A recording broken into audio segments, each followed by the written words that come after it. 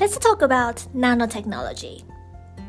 Nanotechnology allows us to create new materials with qualities and functionality to create major advances in many areas. After witnessing the horrific problems created by the lack of access to clean water in the aftermath of the Asian tsunami and Hurricane Katrina, Michael Pritchard, an English engineer and expert in water treatment, was motivated to do something about it. He set about creating a simple and portable solution, and just a few years later, magic, in 2009 he created the simple design of the Lifesaver water bottle. Lifesaver certainly doesn't look high-tech, with a hand pump on one end and a filter on the other. However, Pritchard realized early on in the design stage that conventional filters were able to capture most bacteria but not viruses, which are far more microscopic, so he decided to look to nanotechnology. Nanotechnology involves building things on an atomic scale. Using atoms as building blocks makes it possible to create unique materials called nanocomposites, and even tiny programmable assemblers called nanomachines. These nanomachines can self-replicate and build other nanomaterials, creating greater efficiency in the technology and allowing for fantastic innovation potential. This technology has allowed us to create materials with interesting properties. For instance, nanocomposites that are considerably stronger than steel can be produced at a fraction of the cost. Nanoscale components are being used to improve the efficiency of energy technologies, particularly in solar cells.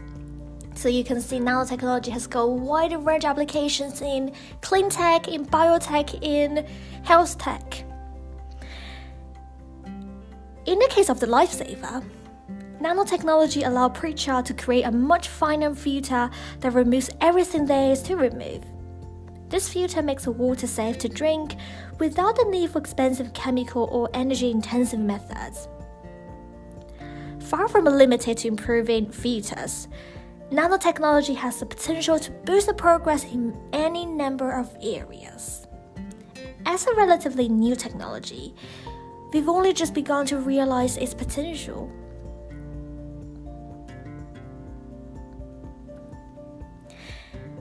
If we want to talk about abundance in terms of energy sources, then we don't really need to look much further than just simply the sun. It's estimated that the solar power in the deserts of North Africa is enough to supply 40 times the world's current usage. Then the question is, with so much energy available from one source, why are we not capturing more of it? Right? Why are we not capturing more of it?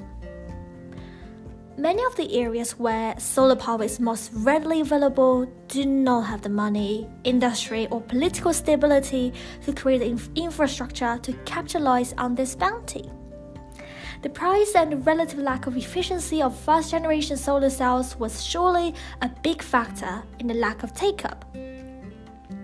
Since then, huge strides have been made in improving the efficiency of solar power through the use of thinner layers of silicon of nanotechnology to concentrate the solar energy and of smarter capturing systems that follow the sun. Wow, that's a wow, okay? As advances in efficiency encourage greater acceptance, larger scale production allows for increased affordability, creating a virtuous cycle. Solar prices are estimated to be dropping by 6% and capacity growing by 30% annually. Despite this continuing trend, the age of solar panels covering rooftops may only be a fleeting one, as advances have meant that we can now create much smaller, yet increasingly efficient cells. In fact, we may not need rooftop panels at all. New energy technologies has recently found a way to turn an ordinary window, yes, ordinary window, just like your window in your accommodation, into a solar panel by using the world's smallest organic solar cell. Wow, exciting! They're not only far smaller, but also perform 10 times better than today's commercial models. Okay, so this is the content for today's podcast. I hope you really enjoy it, and see you next week or probably tomorrow. Okay, bye.